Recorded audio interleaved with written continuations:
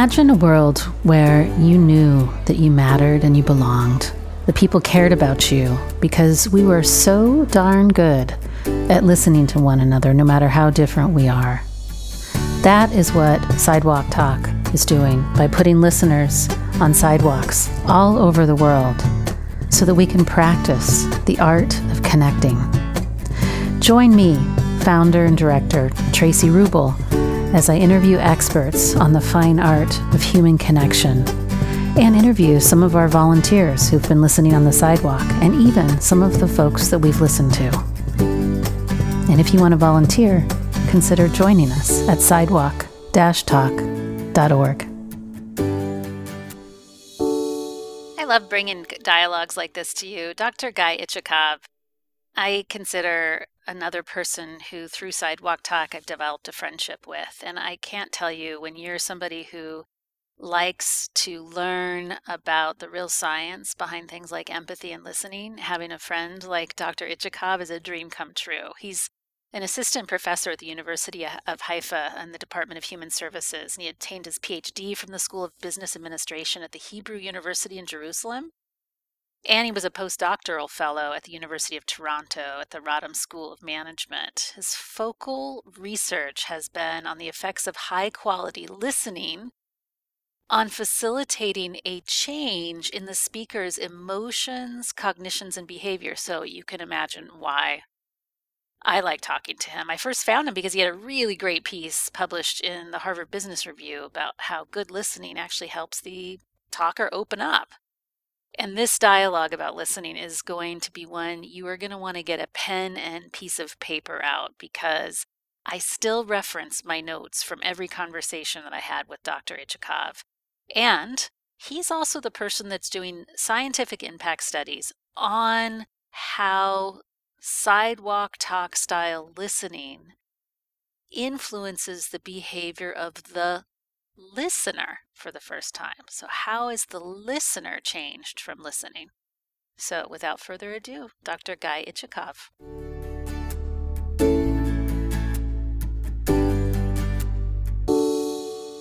Well, it's so nice to get to talk to you after a few years now of getting to talk to you, Guy, because I remember the first time I met you, I didn't even know how to say your name. And, everyone's already heard the bio that we pre-recorded about you, but tell our audience a little bit about how we met and why we talk as often as we do. Yeah, now that I reflect about it, I think it's an interesting progress, the one that you and I made. I think our first conversation was when I was in my postdoctoral studies in Toronto, in Canada, which was in 2018, late 2018. If my memory is correct, your assistant contacted me after the piece in the Harvard Business Review was published. And then we had the first conversation about listening, and then I learned about the Sidewalk Talk. And I think since then we've had at least like 6 or 7 more additional formal and non-formal talks, even more, I think. Well, and then you had lots of talks with a volunteer who helped craft some research that yes. Hopefully we'll get to reboot and do some more of. But what I want you all to know is that when I talk with Guy, I call him up and say, I have this crazy idea about listening, because his expertise is in listening. And I will say, can you send me any research on this? And then he sends me all these research papers, and then I geek out. And it's so nice for me to talk with you because you do all the hard stuff, which is all the research and the science, and I can just ask you all the questions. So that's what we're going to do today. I'm going to ask him all the questions that you might want to ask somebody who is an expert on listening. And for all the folks that listen to this podcast that already listen with Sidewalk Talk, this one you won't want to miss, because Guy is behind the research that you have been currently filling out, and probably some new research that we'll get to later in the year. So, Guy, Why did you pick listening? Why are you interested in listening? How did this all start? It's a good question. I've been conducting studies on listening for more than 8 years now. It started as the topic from my doctoral dissertation. And I come from a place, I'm from Israel, and in Israel, people argue a lot. Mm-hmm. Like basically, arguing is a form of basic communication, arguably. And one of the things that really interested me is first the opposite. Like if so, let's say I would ask you, how many times did a person change your perspective when he or she argued with you and told you that you are wrong?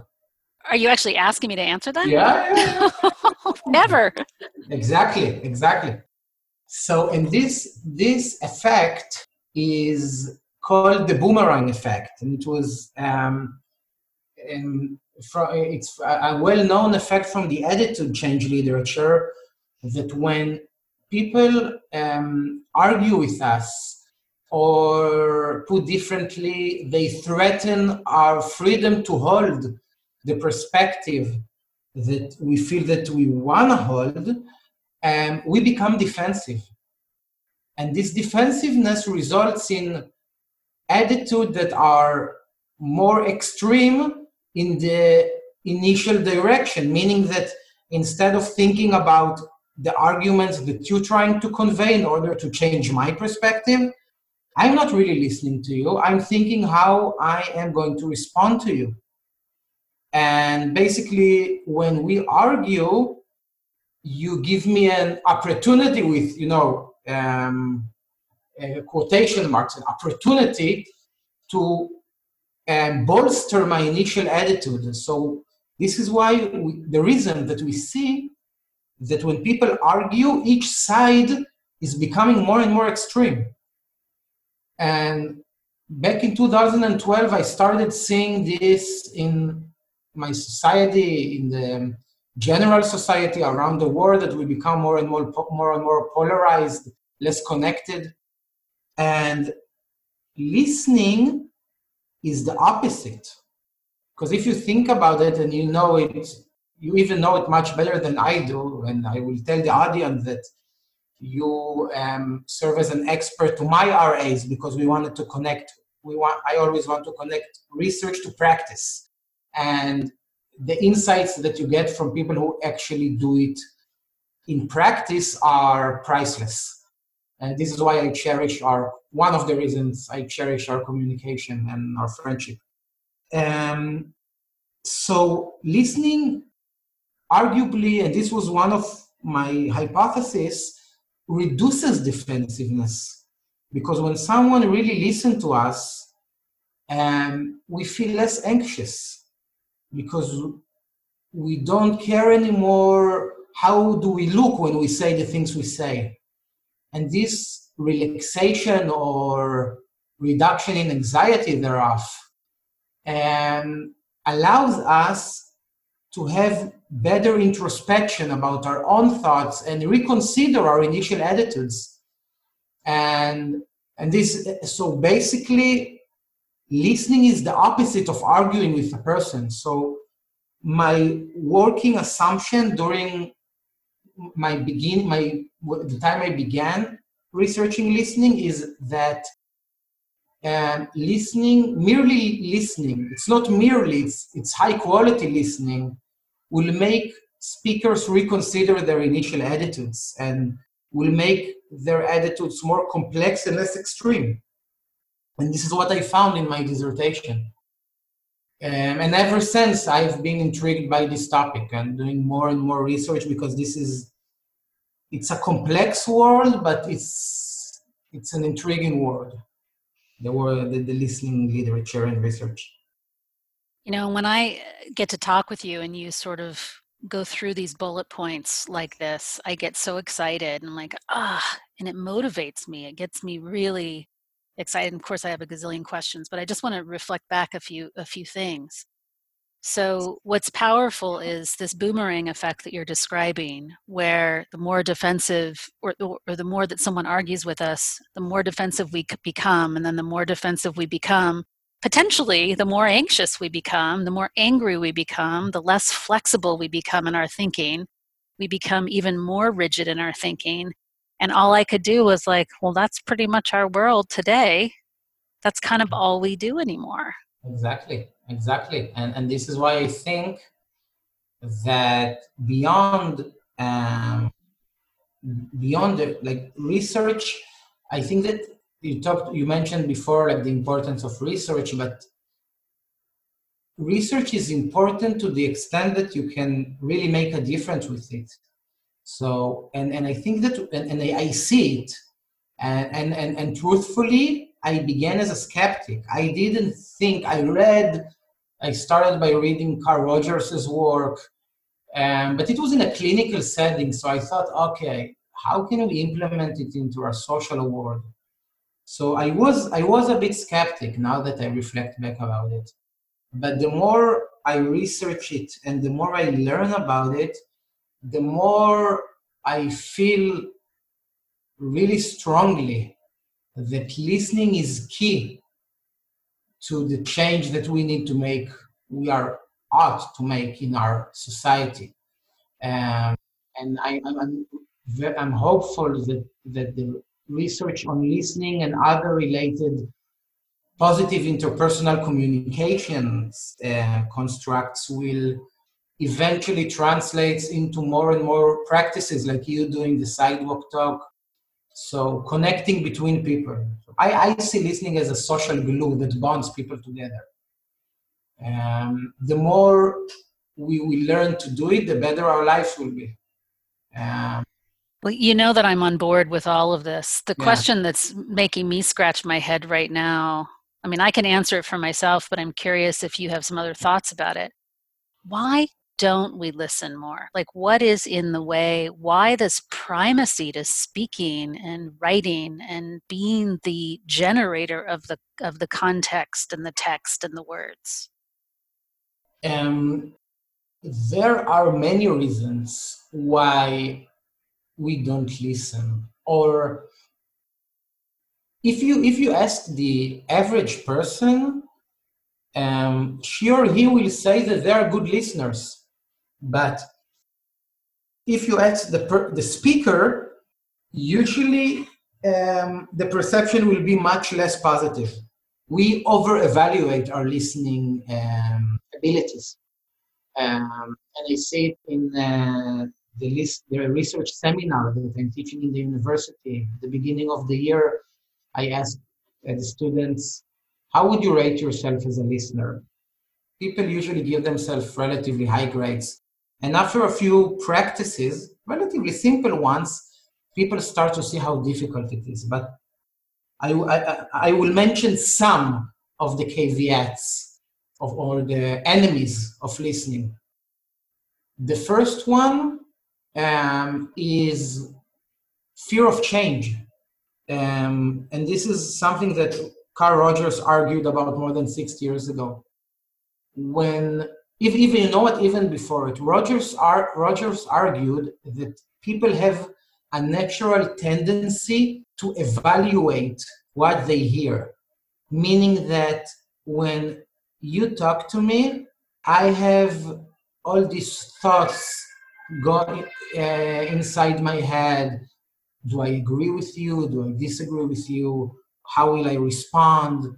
How will I be perceived when I respond? What will you say? What question should I ask?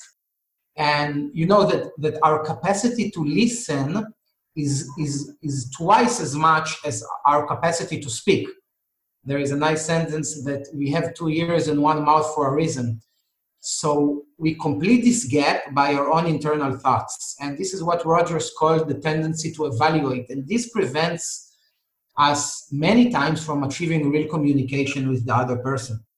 But the thing about the fear of change is that sometimes we're aware of it, sometimes it in the subconscious level that people are often afraid that if they really listen to someone, they might need to change. And this can be threatening. Consider, for example, and you know it much better than I do, a couple that is arguing. Each side is trying to change the other side. If I really listen to my spouse, I may realize that I was wrong. I've been married almost 11 years. I know that in most cases I'm wrong. But this is one example that we fear change. So this is one. The other one, listening has a cost. Listening requires time, volition, and motivation. And these are limited resources. We need to make the decision. Do I have the time or the willingness or the willpower to really listen to this person now? It's a resource. We get paid for these resources, for our time and for our efforts and for putting our motivation in projects. So the same thing with listening. Good listening requires all these resources. So it's a cost. And we do this cost-benefit analysis when we need to listen to someone. Again, it's more automatic than sometimes deliberative. Another one that I think would be interesting is the issue of power. Many people are afraid. I see it a lot on managers. That if they will really listen, let's say to their subordinates, they will lose dominance. And this is correct, by the way. There is some, it's relatively preliminary, but really interesting research that shows that when a manager is perceived by the employee as a good listener, the employee will also ascribe less dominance to the manager. However, the manager will gain a different type of power, which is prestige. So put differently, if you listen well, you lose dominance and you gain prestige. Not everyone are willing to do this trade-off. Think of people who really value power. They have been trained and taught that if they wanna have an impact, they need to dominate the conversation. And now you're telling them to listen? It's like you're telling them to go sit outside. These are just three. There are many more, but they can take me like an hour. So stop me when you want. I want to be one of your students is what I want to be. Yeah, it's powerful. Powerful. I want to ask you so many more questions. So I'm going to have folks, usually I reflect back each piece, but the fear of change, the cost, because listening does require resource, and then power. You know, the last one makes me wonder, cross-culturally, and maybe even from a systemic perspective, it seems like some cultures have either economic systems or social systems that might incentivize dominance kind of power. Have you done any research around cultures that maybe are better at listening versus cultures that aren't, or things that are in place inside systems that tend to foster better listening? I haven't done this research myself, but and I looked for it because this is a question that I often received when I give talks about, like, okay, so there must be some culture differences between people. So the only empirical evidence that I know of is work that compared Americans, French people, and Moroccans, and with regard to leadership. So how will a leader who is a good listener will be perceived in the eyes of employees from these three different cultures? and they found some evidence that the Americans tend to perceive it in a different way than the French, and the Moroccans also tended to perceive it a bit differently. But from my memory, and I'm trying to reflect back as we talk because I don't have it in front of me, the evidence were a bit mixed, and certainly more research is needed in this area. I think, by the way, even mostly in organizations. So I've been doing this listening training studies for the past 2 years. And from talking to the employees who participate in these listening trainings, usually I don't let the manager be a part of the training, because when the manager is a part of the training, the employees are like, so you break them. You break them, like you make it creates inequality. So because the manager is always the dominant aspect. So in a few organizations, I remember employees telling me. I remember in one high-tech organization, after I think it was the 4th workshop that the instructor delivered. It was a high-tech company, and one programmer came to me and said, these workshops are terrific. I learned so much. I didn't know listening entails so much benefits and requires so much training and really all this positive aspect. And then he said, but there is no way it's going to work here. And I was puzzled. I asked why.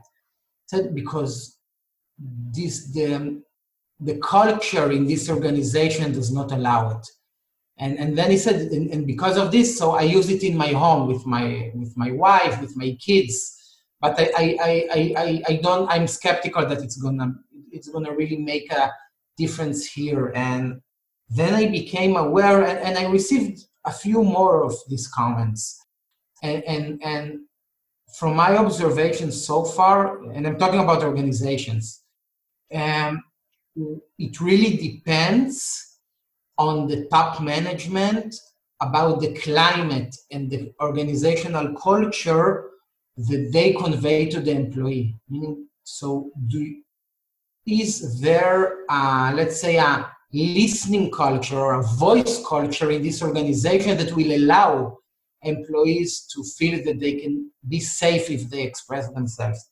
This is one of my dream research because I'm going to need a lot of organizations to measure it, but it's like, at least from my observations, I definitely see how the top management has a huge impact on whether you can really make a difference with regard to listening in an organization. It's powerful what you're saying, and serendipitously, I just interviewed Dr. Laura Darlazana that actually works with high-tech companies in the Silicon Valley, and her article, also in the Harvard Business Review, was all about how emotional safety and trust are like the key ingredients to the highest performing Silicon Valley teams. Exactly, and I completely agree. But trust, let's take trust and cooperation, for example, or trust and a sense of relatedness. These are feelings. I can't order or tell an employee, you need to trust your colleagues. Right. You need to feel related to your team. These are feelings. And it's like when you tell to your kid, yeah, this is something, don't do this, you repeat it over and over and over. But if your kid sees you do the wrong thing once, that's it. So these are, when we talk about trust and relatedness and belongingness and cooperation, these are things that need to be trained and conveyed through behavior in the organization. I completely agree with all the perspectives that call for more increase the emotional intelligence and be more of a people leader. But the question is how? Yeah. How are we going to do it? And I think listening is key here. Yep. Uh, Yeah.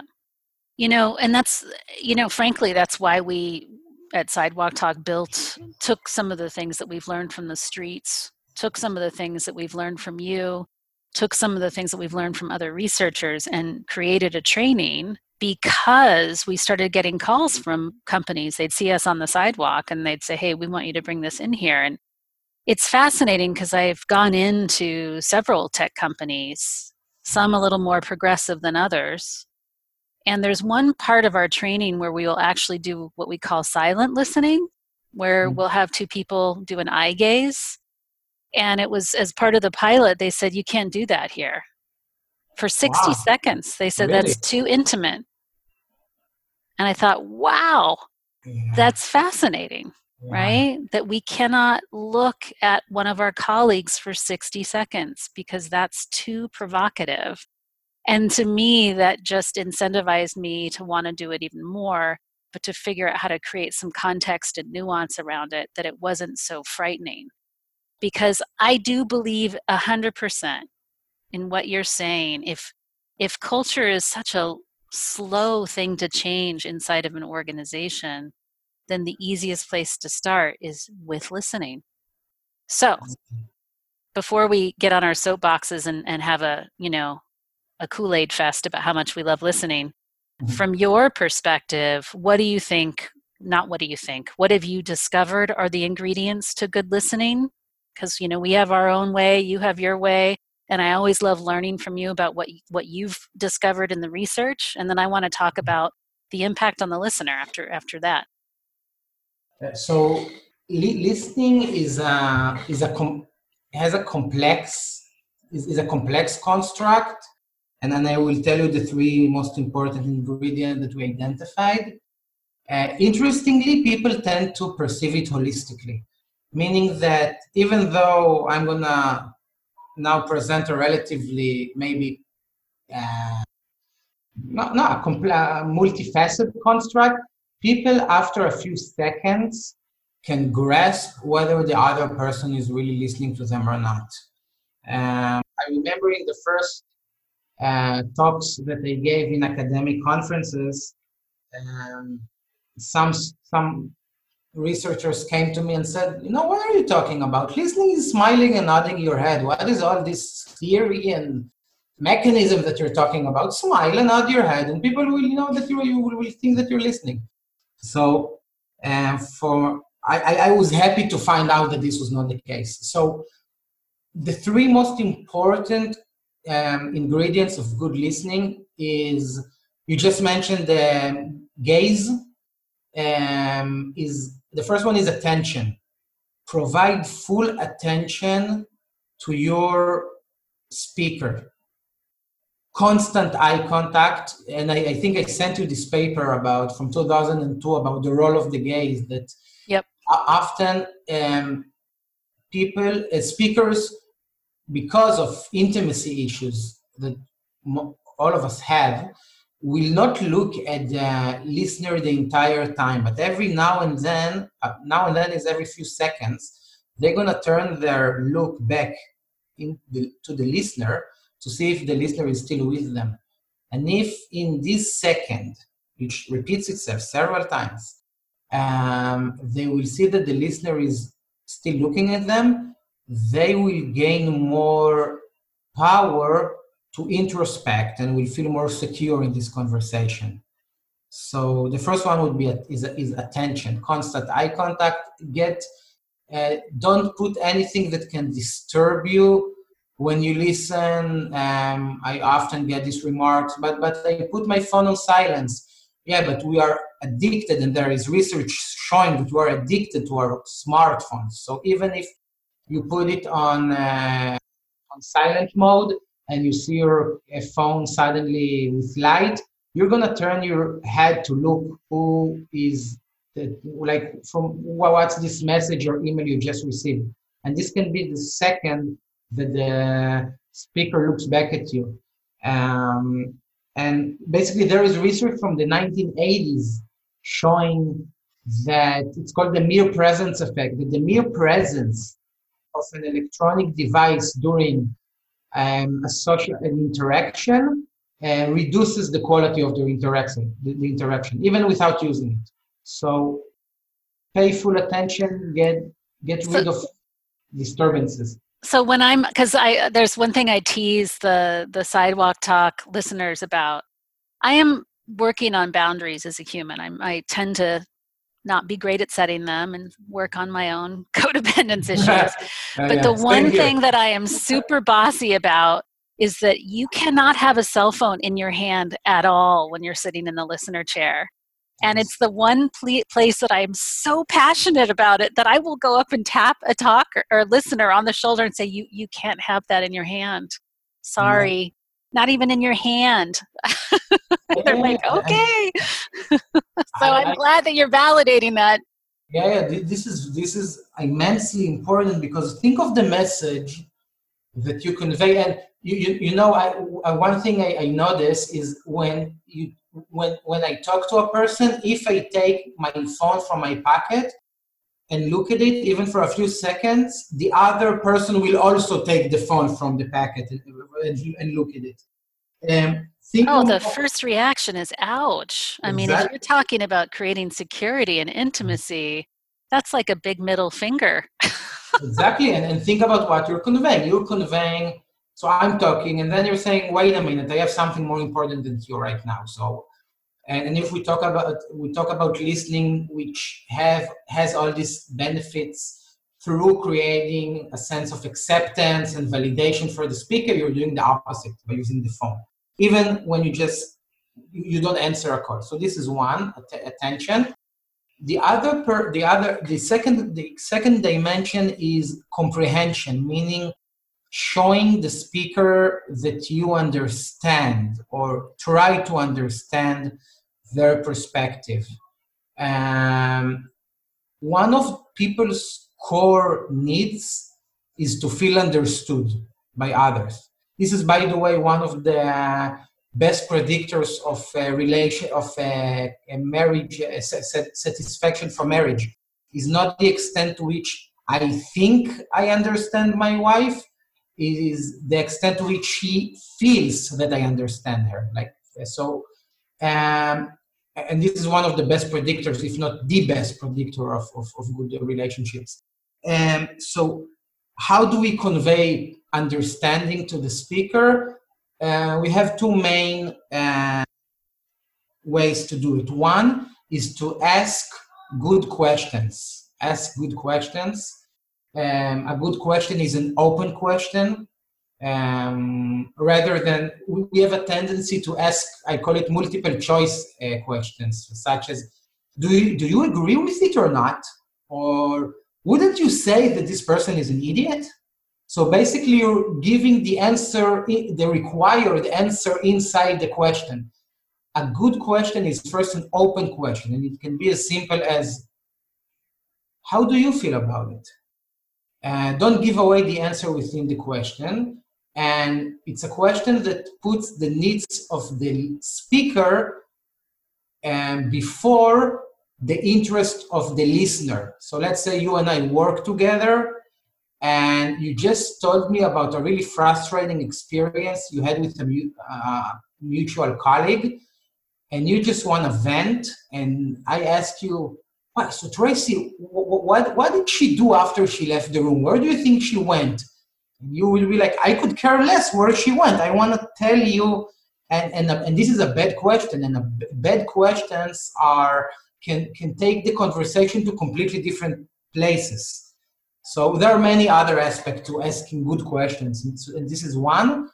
Um, one more example. I'm sorry, as you ask a question, and I'm thinking like almost like 8 years of research come to like going through my head. The difference between a how question and a why question. So, for example, I can ask you, how did it happen, versus why did it happen? Would you feel a difference between the two questions? Totally. One feels more evaluative, the other one feels like it paints a picture, a story. Exactly, exactly.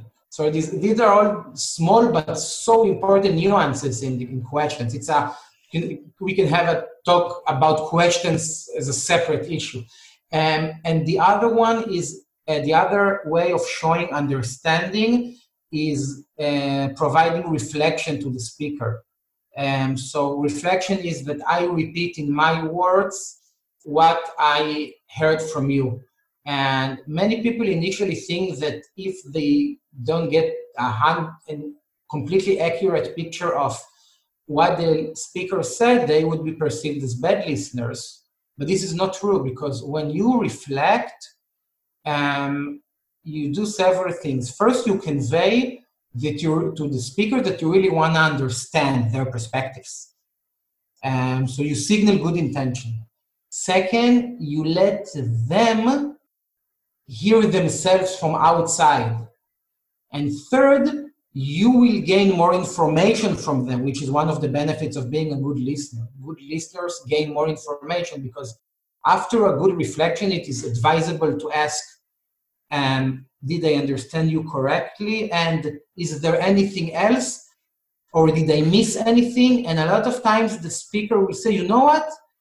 Now that when you say it, I just remember that this and this and this and this, because the more deep the information is, the more deep inside our head is, and the more time it takes to get it out.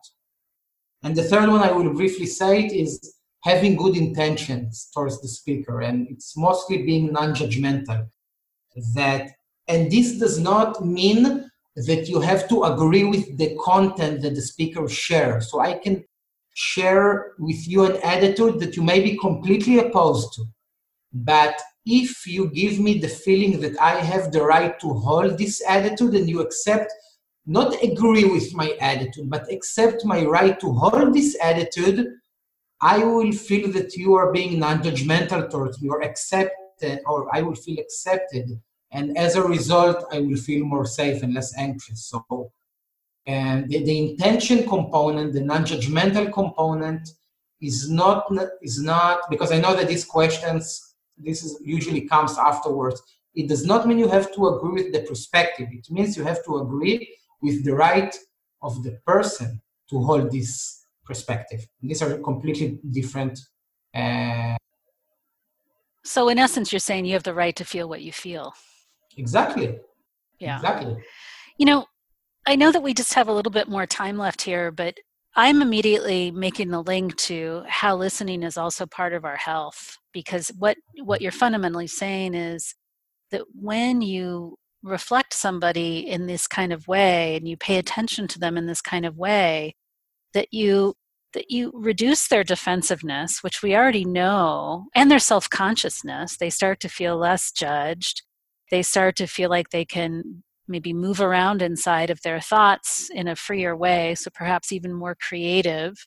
They're feeling more intimate and related to you, which we know intimacy is part of loneliness, and loneliness is part of our physical and mental health. I mean, it makes sense why therapists get paid to do what they do, right? And that at the bedrock of what Carl Rogers was saying was, look, you've got to get good at accurate empathy, because accurate empathy, not performative, I call it performative empathy, where you're kind of happy, fake listening. That's the smile and nod thing that your colleague said. Yeah. But accurate empathy, where the intention is really there, I want to know who you are. This kind of listening contributes to people's health. I mean, am I reaching too far to suggest that? No. There are numerous evidence of, let me give you just a couple of them. First, I found consistently in my research that listening reduces speakers' anxiety, both state anxiety and social anxiety, which is an indicator of well-being. So the better the listening you experience as a speaker, the less anxious you will feel. This is an increase in your well-being, arguably. And now we have a research we just submitted about difficult conversations. What happens to speakers when they share content which is not so socially acceptable? And we found there across, it was 3 experiments, actually 4 experiments. One was a pilot study, that when speakers receive high quality listening, they they have higher self-esteem when they share when they disclose a difficult topic, relative to merely having a listener that is even like relative to regular listening. And we found that this increase in the speaker's self-esteem is explained by an increase in relatedness and felt autonomy. And these are all indicators, or if we want to be more careful, proxies or antecedents of well-being. And there are much more, by the way. So it's definitely, you can feel confident to say that listening increases the speaker's well-being. There is ample evidence showing it. Well, and what I also love that you're giving a nod to is this play between our sense of self as it's tied to our sense of we. Because what I had just heard you say is that when I share something really difficult to an excellent listener, my self-esteem goes up. And then what I do with that self-esteem out in the world is that I have more autonomy to take action out in the world. And one of those things I might do with that autonomy is go out and relate better to somebody else or produce something. But nevertheless, you can see and hear the interplay between the I and the we, and the I and the we and the I, and that we need a good we to create a good I, and then we need a good I to create a good we, and then on it goes. Exactly. And in in this research that I just mentioned, and we submitted it a few weeks ago, I really hope it will get in because it's really an important one. We also found, so the difficult topic was expressing a negative bias towards outgroups. And one main outcome that we found is that when people receive good listening, their prejudice is reduced. So you feel higher sense of autonomy, more relatedness, you have higher self-esteem, and you report you are less prejudiced towards the outgroup that you discussed. Well, you know that I'm super interested in that. And I also... Yeah, we're trying to publish this one. You know how research goes. When I was in grad school, I was taught, and this is so true, that you have to have the skin of an elephant to survive in this area, because you submit a paper. This is why I like talking to you, because you're giving me confidence. When I submit it to the reviewers, I get back what's wrong with the paper. So, but I really hope that this research will come out, because showing that listening can reduce speakers' prejudice has so many social or practical contributions. So I hope we will be able to talk about it and to implement it in society and the real world outside of our laboratory. Yeah. Well, we've run out of time to talk about the impact on the listener, but what I will say to everyone listening, because I have to go to a psychotherapy session and I can't be late for those. What I will say to everybody listening is that one of the things that Dr. Itzhakov Guy is helping us work on is to measure the impact on listeners, because well-being on listeners also goes up, and we had anecdotal evidence, but now we're starting to measure it. So I'm really excited to get to put that out there. But we have a very, even though I hate shutting you, I feel like I'm shutting you down and I don't want to, but gosh, I could talk to you forever. There is a tradition, though. We have a little sweet tradition that we've started now that this podcast has gotten rolling. And that's where you get to step out of your researcher doctor hat for a second and speak directly to all of the Sidewalk Talk listeners around the world. And you can either offer them a wish or one piece of advice as we close here today. So what would you want to say directly to them? What was the first option before advice? A wish, or a piece of advice? The wish that I want to send to all the Sidewalk listeners around the world is first I want them to know how much I appreciate the work that they are doing. I think that they are making much more impact on society than we do in the academia. And my dream, and because we've been talking about it for a long time, that we will be able to empirically show. But I'm still in my researcher hat, so I'm stepping outside, as you asked. I wish them to feel that they are making an impact on the world, on society, or even on their close neighborhood or family or group of friends. Because when we feel that we have an impact on someone, we feel higher sense of meaningfulness. And this is key to prospering. So I wish them to prosper through having positive influence over others. That was so beautiful. Thank you so much for being here. And this is only the beginning. We'll have lots more to talk with you about, but thanks for taking the time. And we've had this conversation before, but now we get to have it sound edited and make it sound all pretty and put your new headshot up with it. So thanks for being a part of this organization. And I think the motivation is bidirectional. I don't know if I would have had the gumption to keep going if it weren't feeling like you were kind of at my side, kind of rooting us on. So thank you for that a lot. Thank you for inviting me, and you know that I'm always happy to talk. All right. Have a good rest of your day, and hi to your girls. Yeah, I will. Thank you, Tracy. You too. Bye. Bye. Thank you for being here and listening to this episode of the Sidewalk Talk podcast. If you like what you heard, tell your friends, tell your family, like and comment on the podcast publisher that you're listening from, and subscribe. This will help us get the word out about changing our culture to one of